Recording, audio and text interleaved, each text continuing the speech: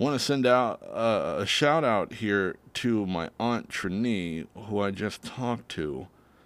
You know, Trini, it is really difficult to piece together how much you've meant to me over the years, and I don't necessarily say it in as much detail as I ever want to. But I've always come to appreciate having you around.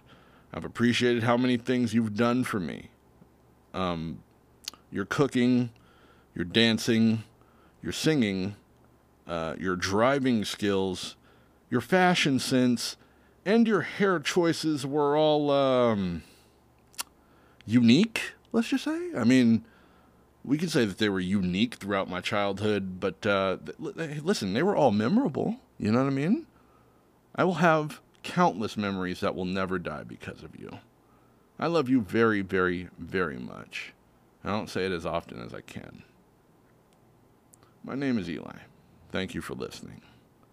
Let's get started. And here we go.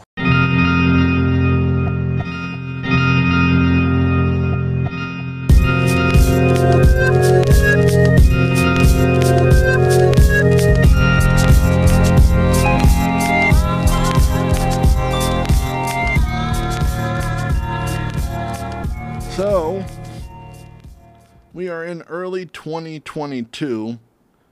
I started wondering what the overall film impact of 2021 was going to be. The effect of the day and date Warner Brothers situation is yet to have a lasting effect on their operations. But ultimately, whatever that lasting effect will be on them and not everyone else. Doesn't seem as if anybody really participated in it the way that they did. So we're just kind of left with the question of if anything lingers from the past year of cinema. I really couldn't come up with an answer to that until recently when this Doctor Strange trailer released. The first official trailer, not the teaser, the first official trailer. Because it hit me then. The lasting effect of 2021 is how people treat these superhero movies. I mean, we're not too far from the release of The Batman, and that seems pretty anticipated all its own, but Doctor Strange seems substantially bigger. Can that be because of the success of Spider-Man No Way Home and that we saw Doctor Strange in that film, or could it be that we spent all of last year readily pushing the superhero movies more than the rest of the field of films that were coming out? I mean, I noticed, you noticed, that through things like advertising and marketing, it was bigger. In a city like LA where you can cruise the Sunset Strip, which is decked front to back with billboards, you can see that the priority of the studios is superhero movies. And unfortunately, you can't have a conversation about cinema as a whole overlapping a year without mentioning superhero movies at length. So it's only right to give specific focus to them for the time being. Yes, I do know that many other YouTube pages and podcasts have the ability to go in deeper to this topic than little old me ever could. I understand that. But I gotta do what I gotta do. This episode, in something I like to call the Superhero Roundup. I'm here with my friend, my great friend, Xavier Upshaw, former RV8 alumni, former staff lead at RV8, in fact. And I would like to just say that this is a wonderful moment for me because Xavier does have extensive knowledge of comic books. He is one of the more... he's one of the people with the most encyclopedic knowledge of comic books out there. And I figured if we were going to talk about superhero movies, he would be the perfect person to talk to. However, I do want to start off formally.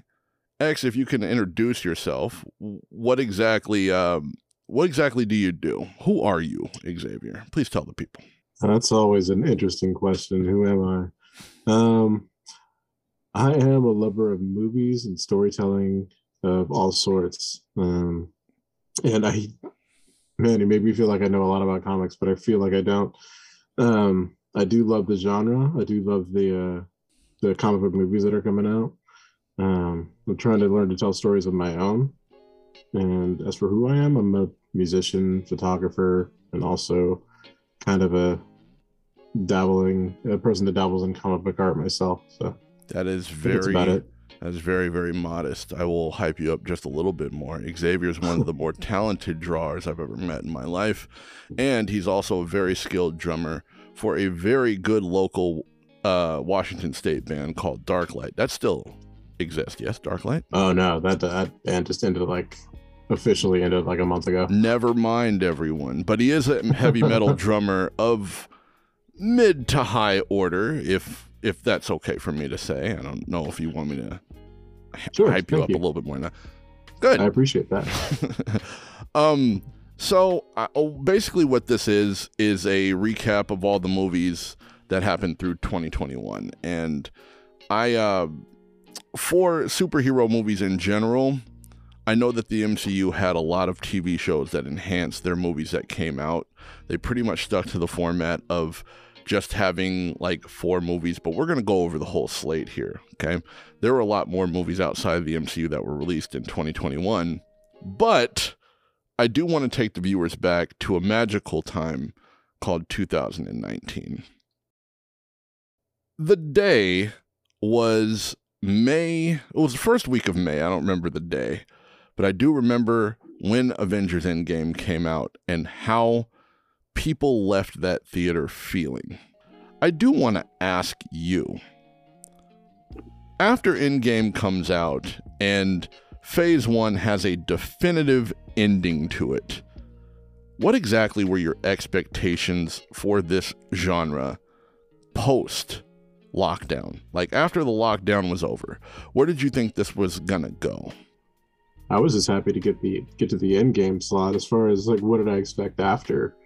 I kind of expected more of the same, I guess, good material coming out to us. Black Widow was okay. Shang-Chi I thought was pretty dope. Hold on. We'll get to that. Just one sec. I just wanted to say, like, what do you think the effect of Phase 1 was on what was to come? It's kind of a sense of where do we go from here, kind of thing. I mean, you've already done so much. We've had years of build up to basically Endgame, and I know I was just kind of feeling like, okay, this was fantastic. This is a great ride. Endgame was huge and a very satisfying ending to with tons of movies behind it.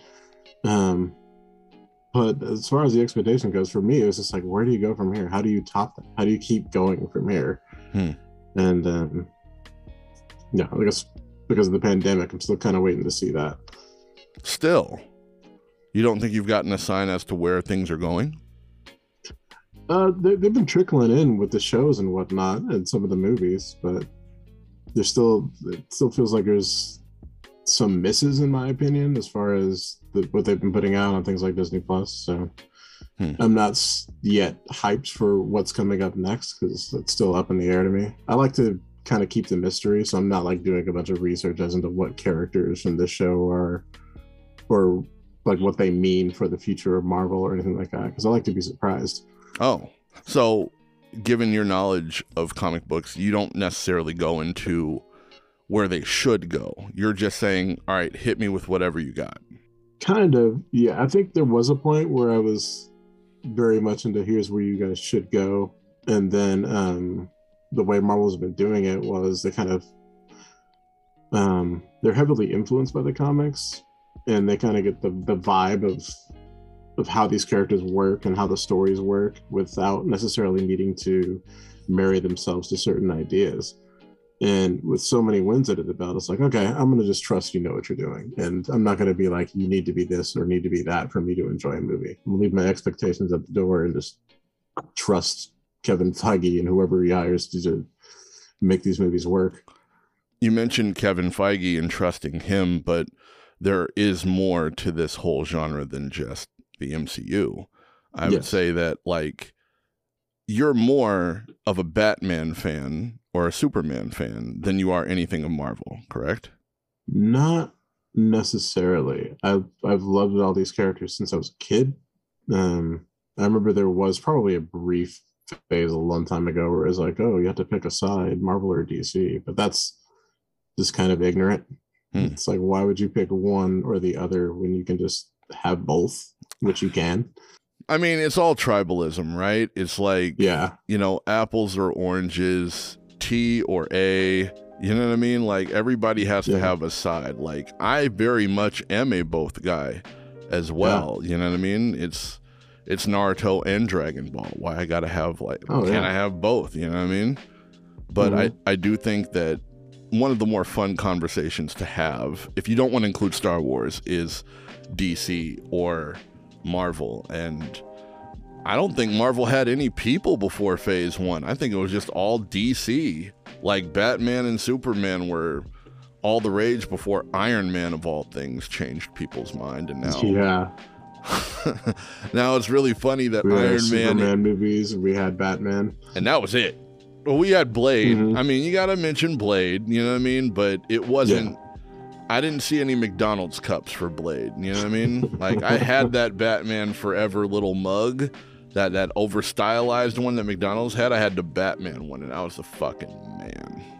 You imagine a McDonald's toy, you squeeze it, so motherfuckers are always trying to ice skate uphill. Right. You know what I mean? I did want to go over the entire slate, and that's including DC. I don't necessarily think that... I think we should just go over the backstories of everything that's happened, and then from there, we can just kind of talk about the movies themselves. I'm going to go first with Justice League, okay? All right. I'm going to go with some backstory here for the people who don't know. The backstory basically is, after release of the Justice League, the first one, there was an actual like petition to get the Justice League version that we know as the Zack Snyder version out there. And before that Snyder Cut was even confirmed, like, thousands of people signed this petition, and cast members got behind it, and other famous directors got behind it, and it got this, like, mythological status via the internet. And in February of 2020, it was confirmed. And editing is done. Actors come back in to revise all of their roles. Shit costs $75 million to revise. And then, boom, here we are. All I want to ask you, comic book guy, what are your likes and dislikes of Zack Snyder's Justice League? That's kind of difficult. I didn't even like the Justice League when it came out. And then everybody was chanting the whole release the Snyder Cut, which didn't really technically exist until they put over $75 million behind it. What did I like about that movie? I like that they gave Cyborg a bit more of a backstory to understand the character a bit. I'm right there with you too. I think that was great. Yeah, that worked for me. But that's really kind of all I felt was good with the story, or that's all I felt you really got out of the really. I don't really remember it. Like, I remember we were going to do this podcast, and I was like, okay, I need to go over these movies again. But I'm like, I'm not watching that 4-hour movie again. Bro, I thought you loved that movie. No, I was struggling to get through it. Like, I was like, why are we watching a slow motion thing, pointless stuff like Lois Lane putting down a coffee cup? This is annoying as hell. Thank you. This is not.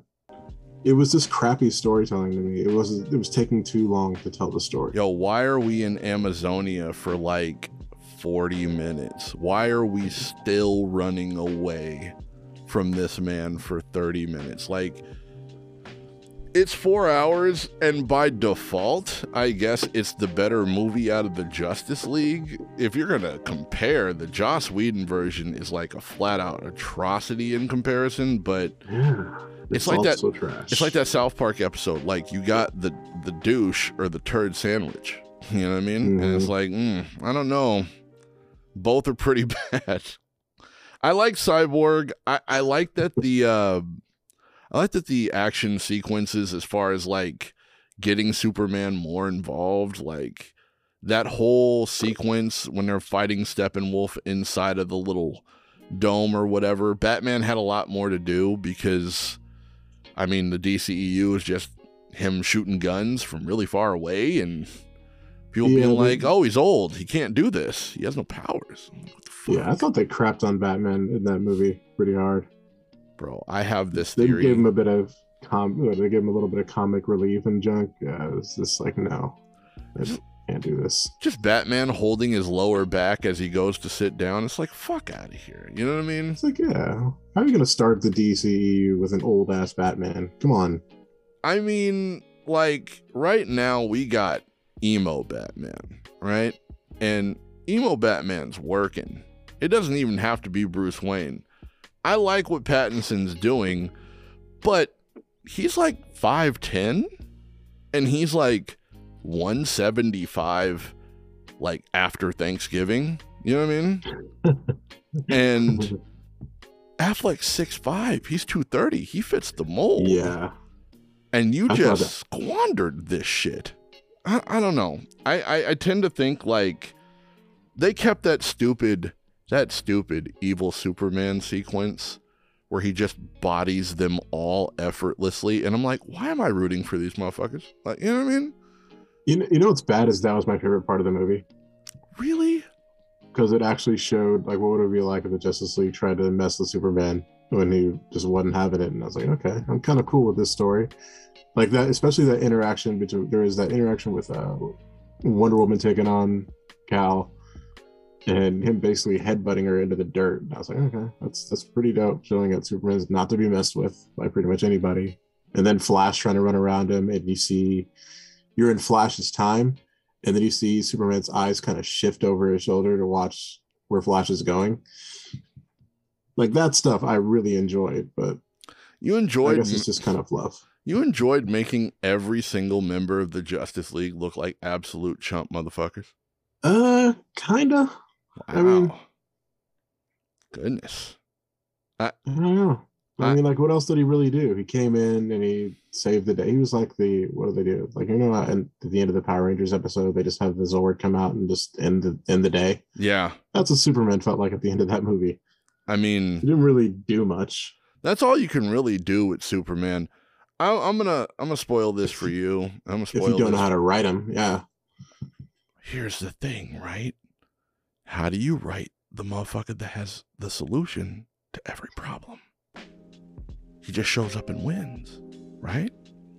So when I get some shit like Invincible, right? And Omni-Man shows up and he just can't be fucked with. I'm like, why am I watching this? The key with the MCU that I've found is that all of them are flawed and all of them can get got. You can't get Superman. I get it, kryptonite. I understand. But with the absence of kryptonite, which unless you got like kryptonite mace, you're getting bodied. Everybody's getting bodied. And it's like, all right, how do you write that? Just somebody sneezes kryptonite onto this motherfucker and now we're fighting. But wait, it's gonna wear off. You know what I mean? Sorry, go ahead. I think that again really just depends on how you're writing the character and how you set him up, and also just the rules of the world of that movie. It is, again, writing Superman, there's a difference. Like, Superman can do a lot, but it doesn't mean he's going to do certain things, which is why there's like a comic done by Jim Lee where he actually takes on Superman for a bit because he gets taken over by Poison Ivy, and Batman rolls up with this kryptonite ring and kidnaps Lois and throws her off a building to get Clark's attention and whatnot, because he's like, Batman's ideas. That's the Hush storyline. That was what it was. It's like somewhere signed on my bookshelf, but it was a cool thing to read. There was something about Batman saying the thing about Clark is deep down he's ultimately a good guy, and I'm not. They'll buy us some time. But this is Superman. Yes, and if he wanted, we'd be dead already. Deep down, he's a good person, and deep down, I'm not. So that's kind of like the differences of how they'll face a combat situation. Superman's a nice dude. So because he's nice, you might get over on him. But if you piss him off, like in the animated movie, what's it called? Superman versus the Elite, and he kind of unleashes his abilities, yeah, he's a terrible threat. Most notable things that came from the Justice League movie, the Zack Snyder Justice League, is the sudden demand for director's cuts.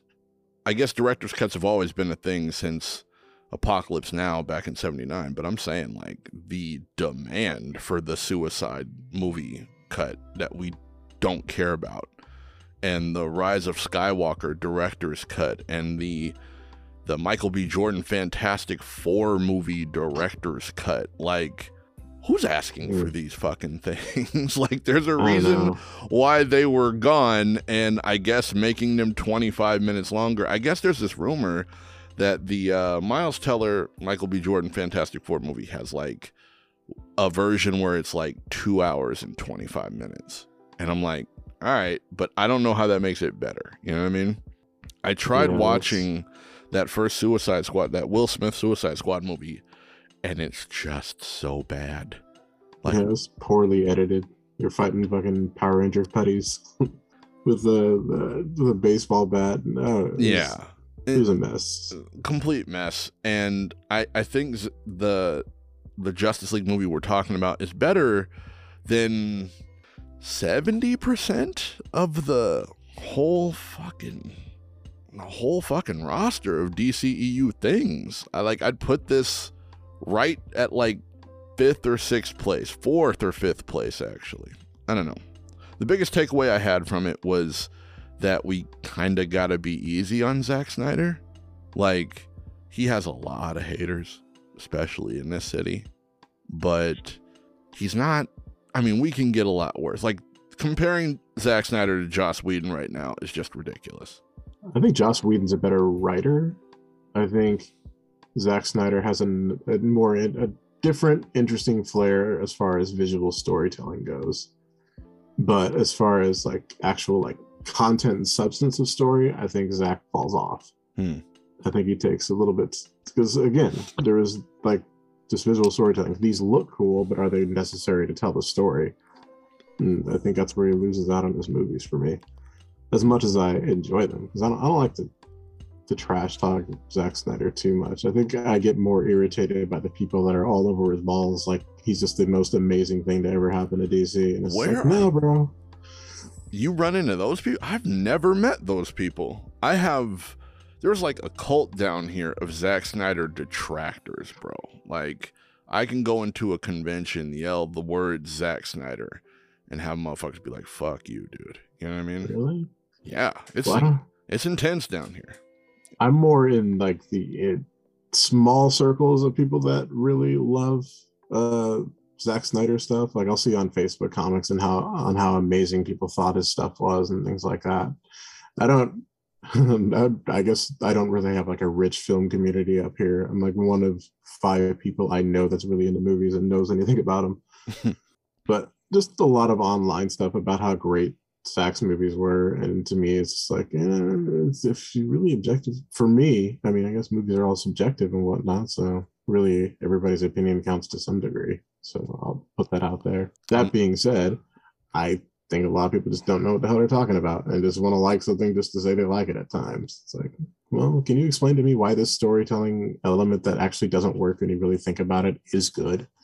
And people can't give me an answer. They're just like, oh, well, what about this movie? Or what about, they give me the whatabouts in other scenarios that have nothing to do with the movie to try to prove that their movie's great. Or just avoid my question completely, which happened recently in a comic shop in regards to the Book of Boba Fett, which a bunch of people thought were great and I thought was kind of trash. I will reserve my hatred for Star Wars for another day. Oh, man. Move on to Black Widow. That was next chronologically in 2021. A little bit of backstory. Movie wraps production October 2019. It's supposed to come out May 1st, 2020, but you know, pandemic and everything. So March of 2020, they announced that it'll be coming out in November, and they shift the entire slate of Phase 4 as a result of it. A decision that kind of seems crazy when you consider like where this movie fits in the timeline of the MCU. But anyway.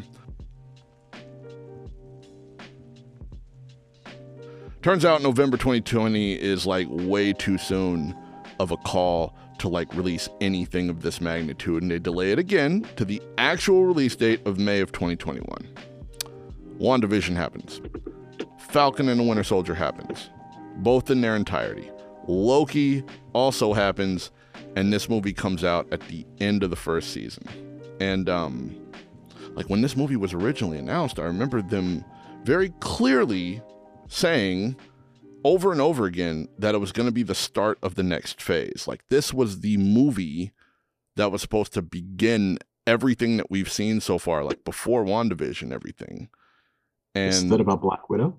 Yeah, and Black Widow is supposed to be the one that comes out right after Endgame to set everything off. And I can't even conceive of why that would be. Like, the one thing I take away from this is that this is the movie about some shit that Black Widow did this one time. End of movie. I mean, outside of her sister being a part of the MCU, this really has no consequence in any way. You know what I mean? Like, you mean to tell me there was a group of spies out there that could have helped with fucking the Battle of Wakanda and they were just chilling? They were just chilling the whole time? Like, that's basically what it's saying. Oh man, that's I've never heard that. Either that or I hear it, or when I hear something I think is bullshit, I just kind of forget about it easily. It's like, how is she gonna kick off anything? She died in Endgame. I mean, unless they're gonna do the whole Marvel fake death thing and bring her back immediately, I don't see how that's gonna work. No. Us knowing that that it happens before Endgame, it's like, okay, well, then the whole theory that this is gonna kick off anything is pretty dumb. So let me just forget about that and save room for Prince lyrics or something. Did you like anything about this movie?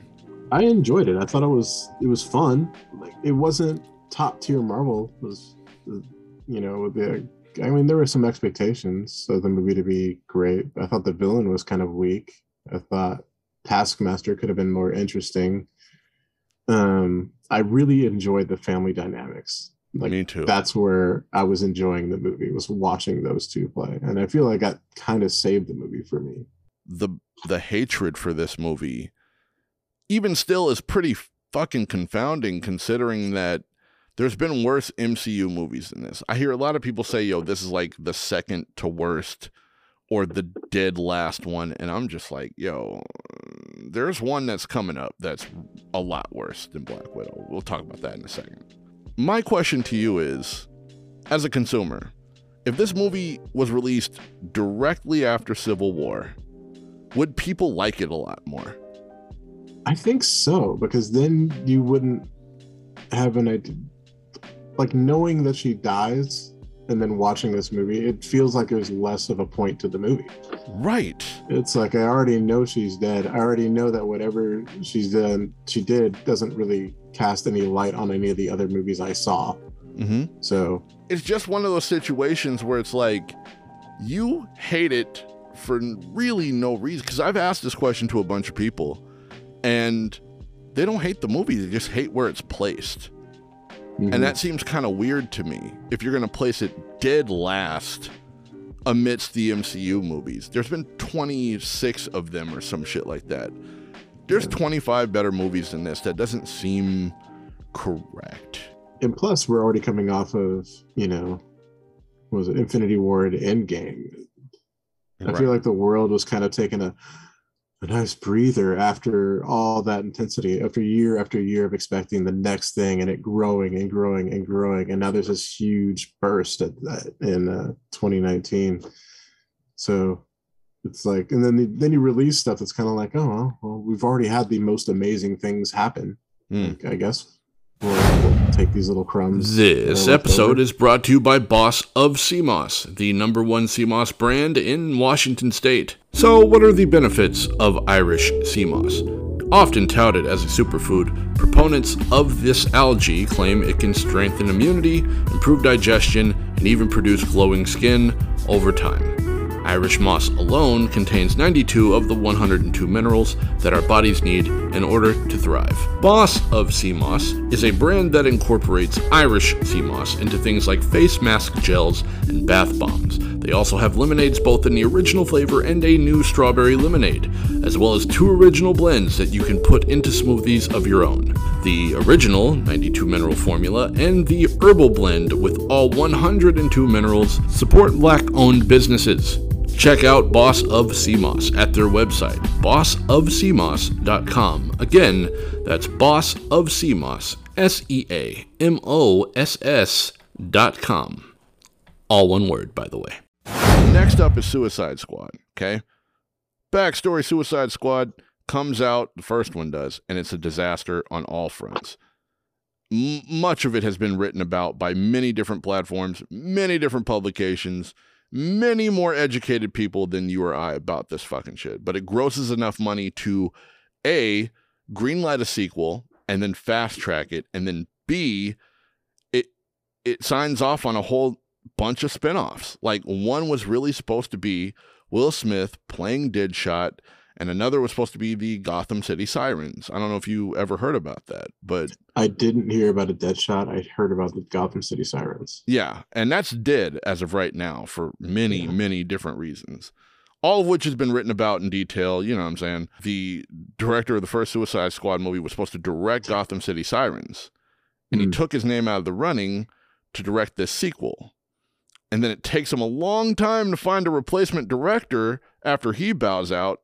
And they court like a lot of people in the process. Like, all of them back out. They're like, no way.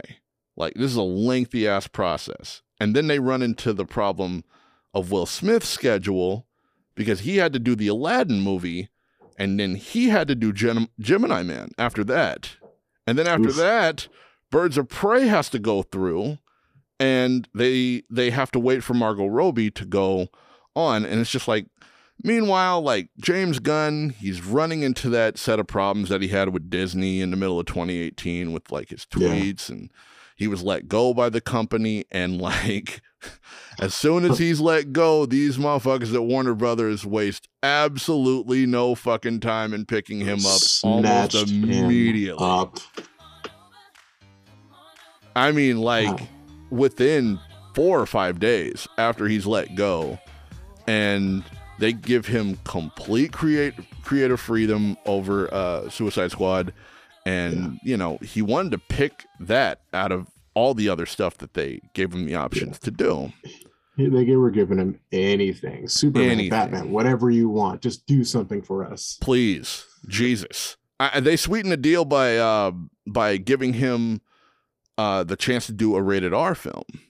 And then after that, it was like locked in.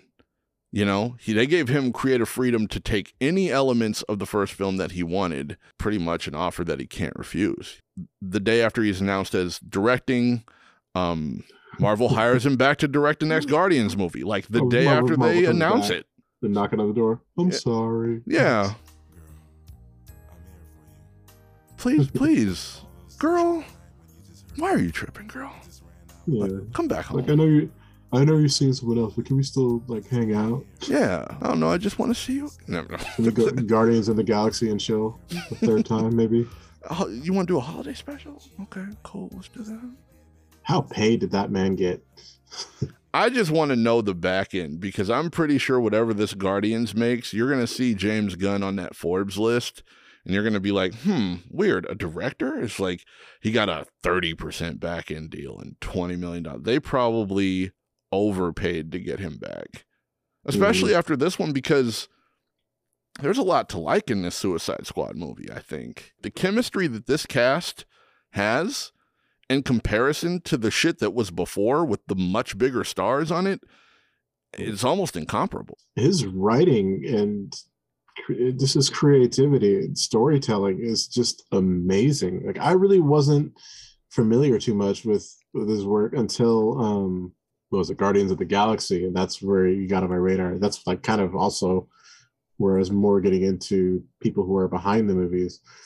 Watching Suicide Squad and watching him balance all the crazy shit with, you know, you got King Shark in there, you got a woman that controls rats, you got people just getting their heads blown off and shanked, but there's moments with heart and levity and just wonderful character development and storytelling in this movie. 3, 2. What are you guys doing?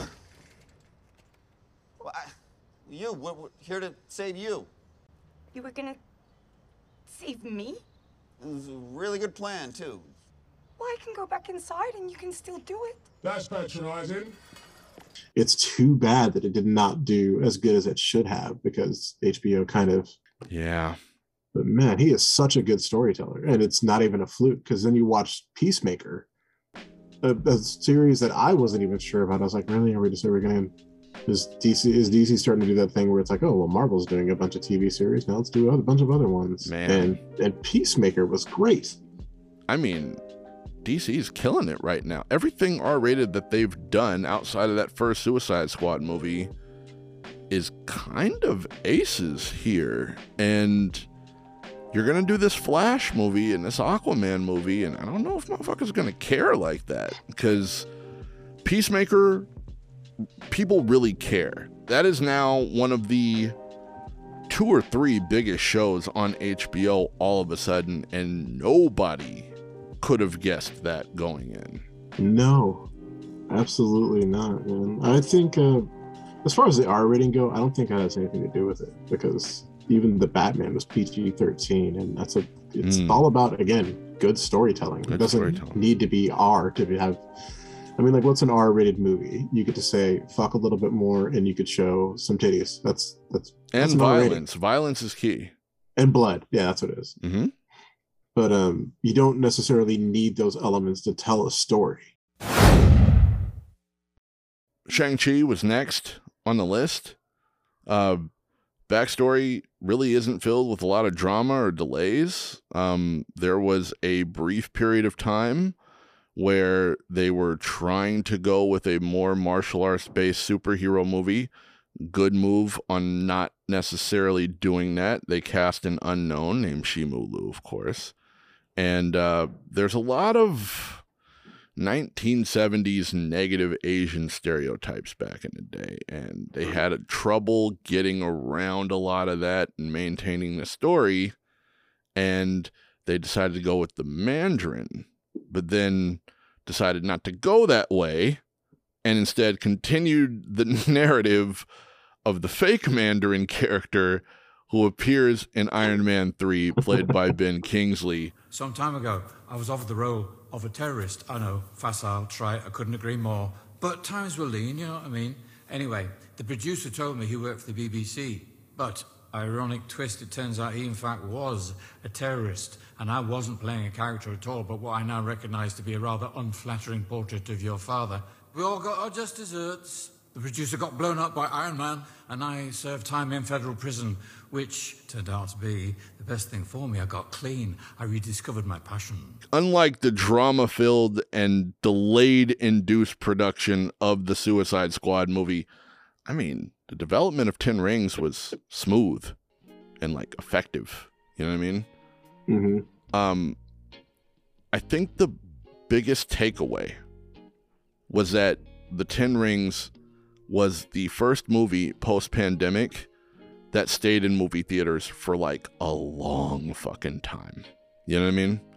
Yeah. It was the only movie of its size, of its budget, for that entire month of September. Like, November had Halloween and Last Duel and Bond, but September, it was just Shang-Chi and like nothing the fuck else. And that movie just stayed number one forever and ever and ever. And it felt normal. Like, post-pandemic, like, Fast 9 came out before that, and that had a big opening, right? It had a big opening, but it was gone in like 2 weeks. That's because that was like the first thing we got to see, like, during the pandemic. That was a big blockbuster movie. Right.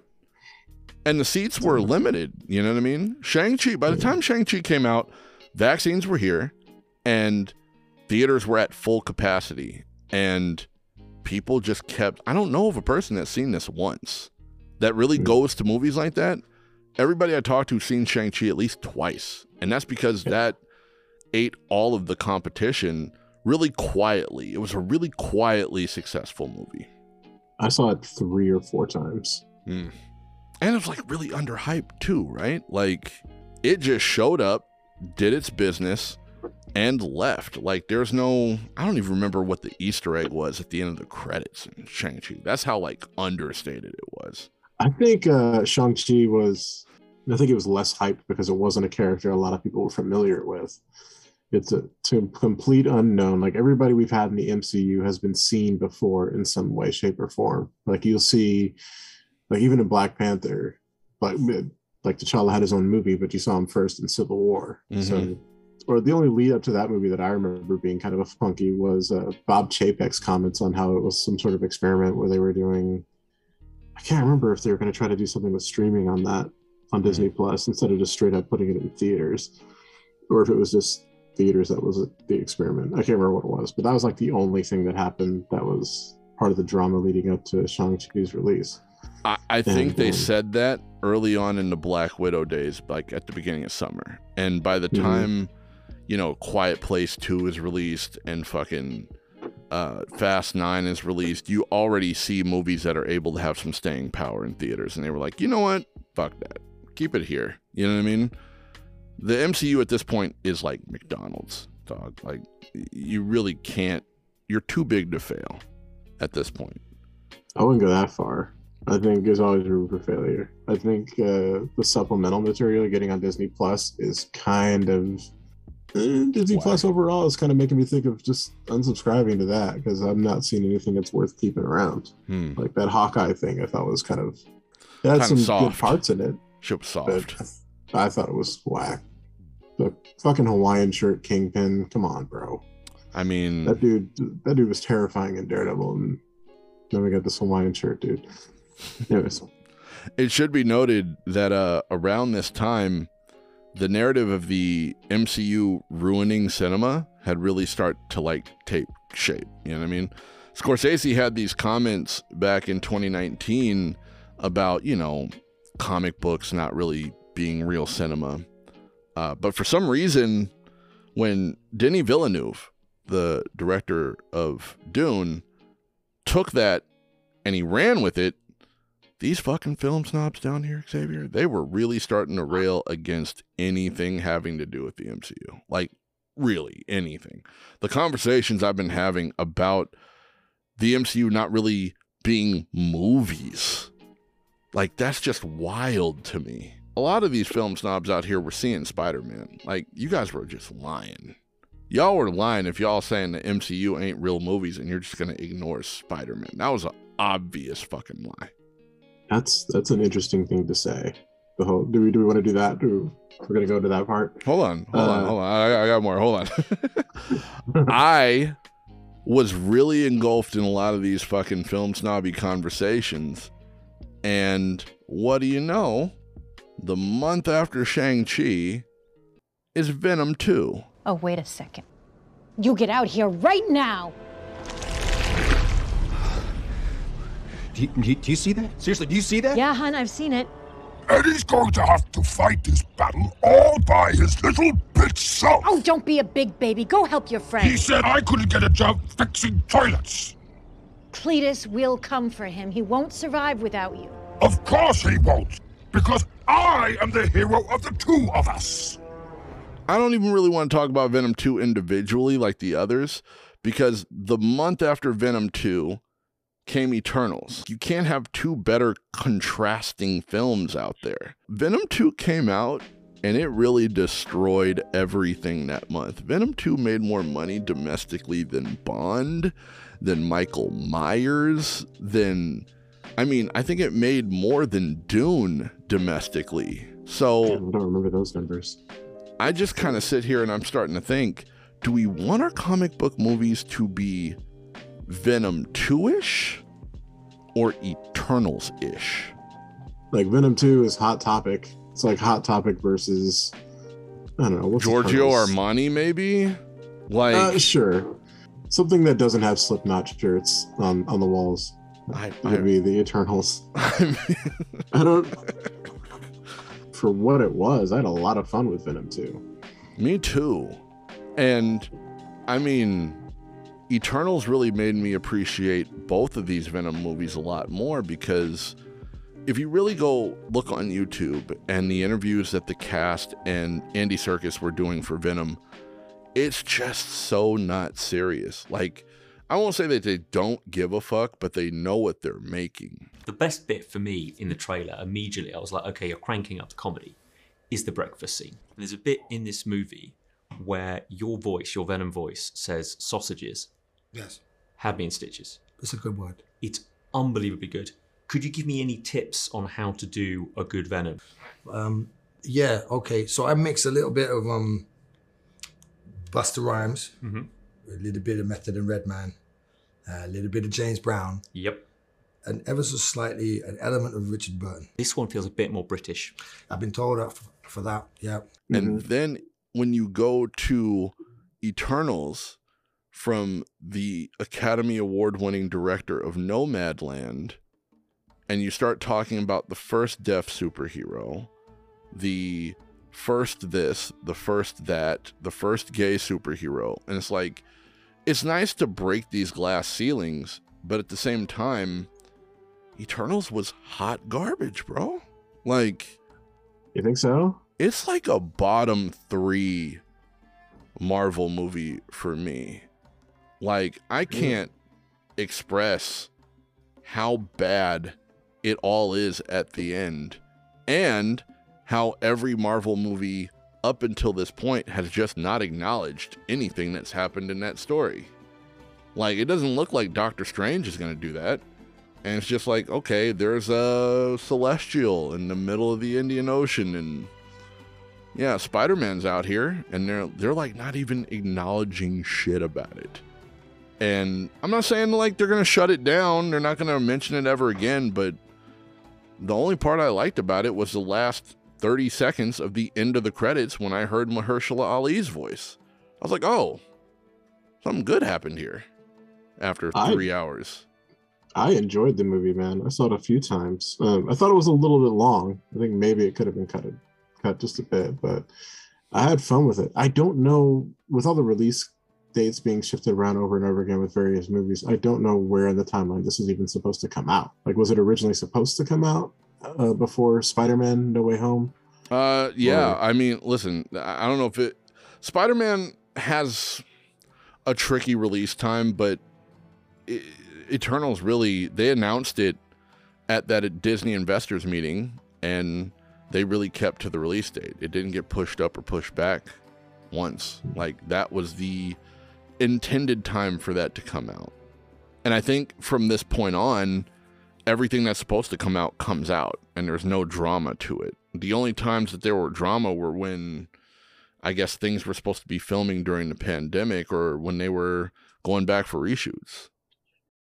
I don't know if that happened with Eternals. I don't know what there was to really bitch about in Eternals. I mean, it might not have been as exciting or had all the ingredients as far as like a lot of the MCU movies go, but at the same time, I'll hear a lot of the same people that are dogging on Eternals talking about how they don't do anything original in Marvel. It's the same formulaic bullshit. And then something different happens. Like, well, this is garbage. It doesn't have this and that. It's all the same stuff that you were bitching about before. Exactly. Kind of in this movie, and now you're dogging on this movie. You just want to bitch just to bitch. I'm not understanding. It's like you're just hating on the popular kids because they're successful and they make the money, when you really should be like hating on the system that glorifies the popular kids. It's not that anything else can't be successful, but it's like when I see the Batman, for example, out here, I saw advertisements for that movie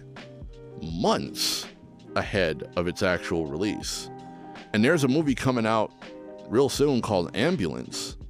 And I want to see that. That movie is set in LA, Xavier.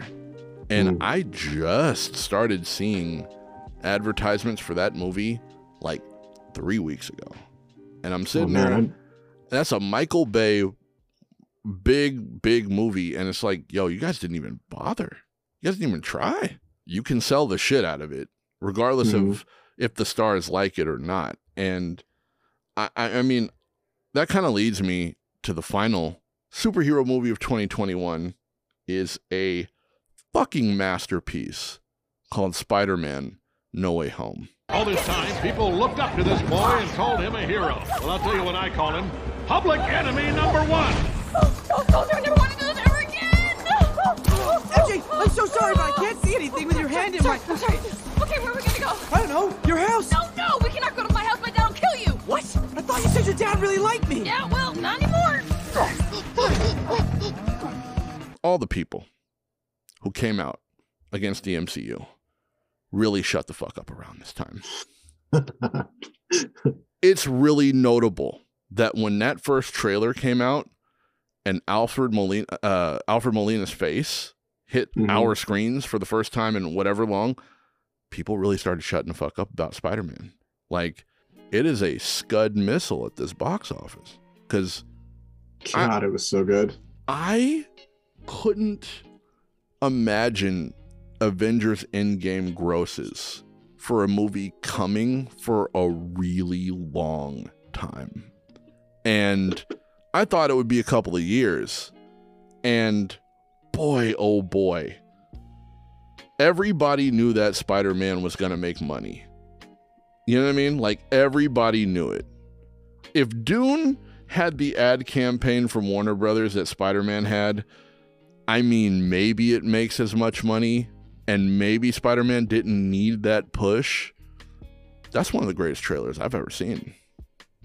That first trailer with Alfred Molina's face at the tail end, yeah, that's where the emotion comes. And it was like the worst kept secret in the game that Tobey Maguire and Andrew Garfield were here.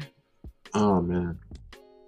I don't know what happened when you saw Endgame, when Cap grabs Thor's hammer. I don't know if your theater even made noise at that point. Erupted in just cheering. I even almost cheered, and I'm not even a dude that likes to make a lot of noise, even though I'm a drummer. Bro, I thought an earthquake hit LA when Cap grabbed Thor's hammer. And I was almost sure that a Lakers game was taking place right above my theater, because when Tobey Maguire popped up on that screen, it was like the Holy Ghost. Like, the Holy Ghost just swept through the theater. I love everything about it.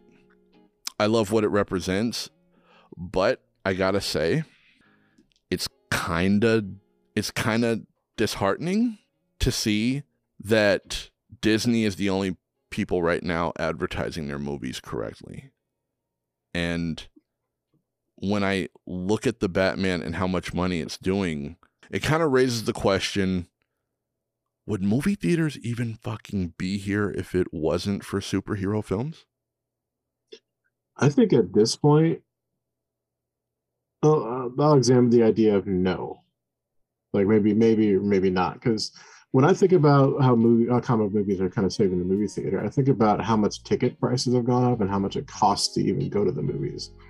So with that in mind, it's like, I want to get the most bang for my buck. I'm going to go see the Spider-Man movie, rather than paying, $20 for a ticket and then another $20 for just whatever I'm eating if I'm going alone, than to see no offense to Tom Hanks.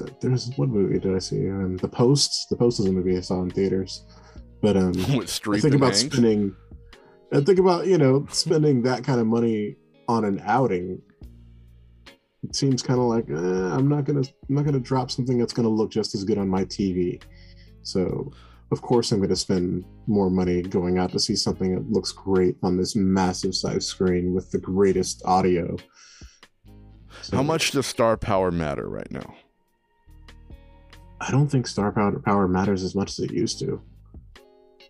So if you have a choice between Captain Marvel 2 or like a courtroom drama with Denzel and Tom Hanks, you're picking Captain Marvel? Well, with AMC A-List, I'm picking both. But if I had to choose one or the other, Captain Marvel, because watching that on my TV, watching anything at home instead of going in and watching it on like either IMAX or what I prefer is like the Dolby Prime AMC theater, nothing is going to compare to that visual and audio experience. Whereas it's not going to matter as much for like a courtroom drama. And plus, I don't know the way some of these movies are even being marketed. Like, what's the Denzel Washington, Jared Leto movie that came out? I can't remember what it was called. The Little Things, I believe it was called. Yeah, like All the Little Things or whatever it was. Like, I was hyped for that movie. I was like, oh, they got these dope ass actors. This is kind of like this weird serial killer vibe. I'm about this movie. It's too bad it's being released on streaming, but I'm gonna watch it. And then I watched it, and I was like, I am glad I did not spend money going out to watch this movie. Damn, it's kind of a waste. It's not. Ugh. I guess I'll end off with these two questions. As a comic book movie guy, can anything put you in a movie theater right now besides comic book movies? For the price that you just said, A-list notwithstanding, let's pretend you don't have that. Would you see anything else? It would take a bit, but it would take something on the level of, like, I guess Uncharted was pretty good. Well, it was decent. It wasn't great, but something like that I'll go see, or something with I guess it really depends on the marketing, man. That's a tough question. Would you go see movies that aren't comic book movies if you didn't have AMC A-list? But the prices and being in Seattle, probably a lot less so. I'd be on that streaming train like a lot of motherfuckers. I'll just wait for them to come out on streaming. Do you, last question, do you think hypothetically, if they came out and movies were $7-8 less to see, how much more often would you go to the film for the movie theater? In that situation, I'd go every chance I get, almost. Like, typically I go to the movies. Well, lately there's been kind of a drought for me, but typically I usually go about 3 times a week just to see whatever's going on and try to experience as many different stories as I can. But yeah, you drop the price and I don't have A-list, I'll probably go a lot more often. Even without A-list, you'd say that you would pay money more often if it was simply cheaper to go. Yeah, totally. I gotta say, something hit me in the face as I was having this conversation with Xavier. It may have been during the time where we were talking about Eternals and Shang-Chi and Spider-Man No Way Home at length, but it did hit me. I had an epiphany. The MCU is simply too big to fail. And because they're too big to fail, that in turn makes the genre, the superhero genre, too big to ignore. I came to that epiphany because of how lackadaisical this new phase of the MCU has been. In seeing Doctor Strange and seeing how it does not connect to anything besides WandaVision that's been previously released in this phase, seeing how the ad campaign for this film eclipses almost anything that came before it in the past 12 months, given how the advertisements for the next film immediately followed the release of Doctor Strange. The advertisements for Thor came forthwith, right after the release. And most importantly, given how lackadaisical advertisement campaigns are for quite literally any other genre of film other than superhero films that comes out currently, at least, man, I just gotta ask, do these superhero movies even have to be good? Has our curiosity and how these things will turn out turn into automatic dollars for this genre? Are people force-feeding themselves to watch a superhero movie because of something like FOMO, the fear of missing out, like the fear of going online, the social media, 4 days after a release and getting hit with major spoilers even though you want to see it anyway? I mean, there are so many things that tie in to the financial success of something like a superhero movie now. I just have this feeling that they can just be weaker on purpose, and they don't have any consequences of being so. I say that as a guy who's an ardent supporter of superhero movies. I truly, personally, don't feel as if superhero movies are ruining cinema like all you fucking film snobs tend to tell me from time to time. In fact, I respect the idea that something like the MCU created what is a blueprint for the rest of this fucking genre to follow. Unfortunately, it is the lazy copy and paste culture that studios have built of trying to be the MCU that so much has been ruined by that way of thinking. I want to give one last shout out to Xavier Upshaw. The longer this podcast goes, the longer I will feature him in certain things. You will be hearing from him again. He will be back very soon. Thank you for listening. And you've made it to the next episode.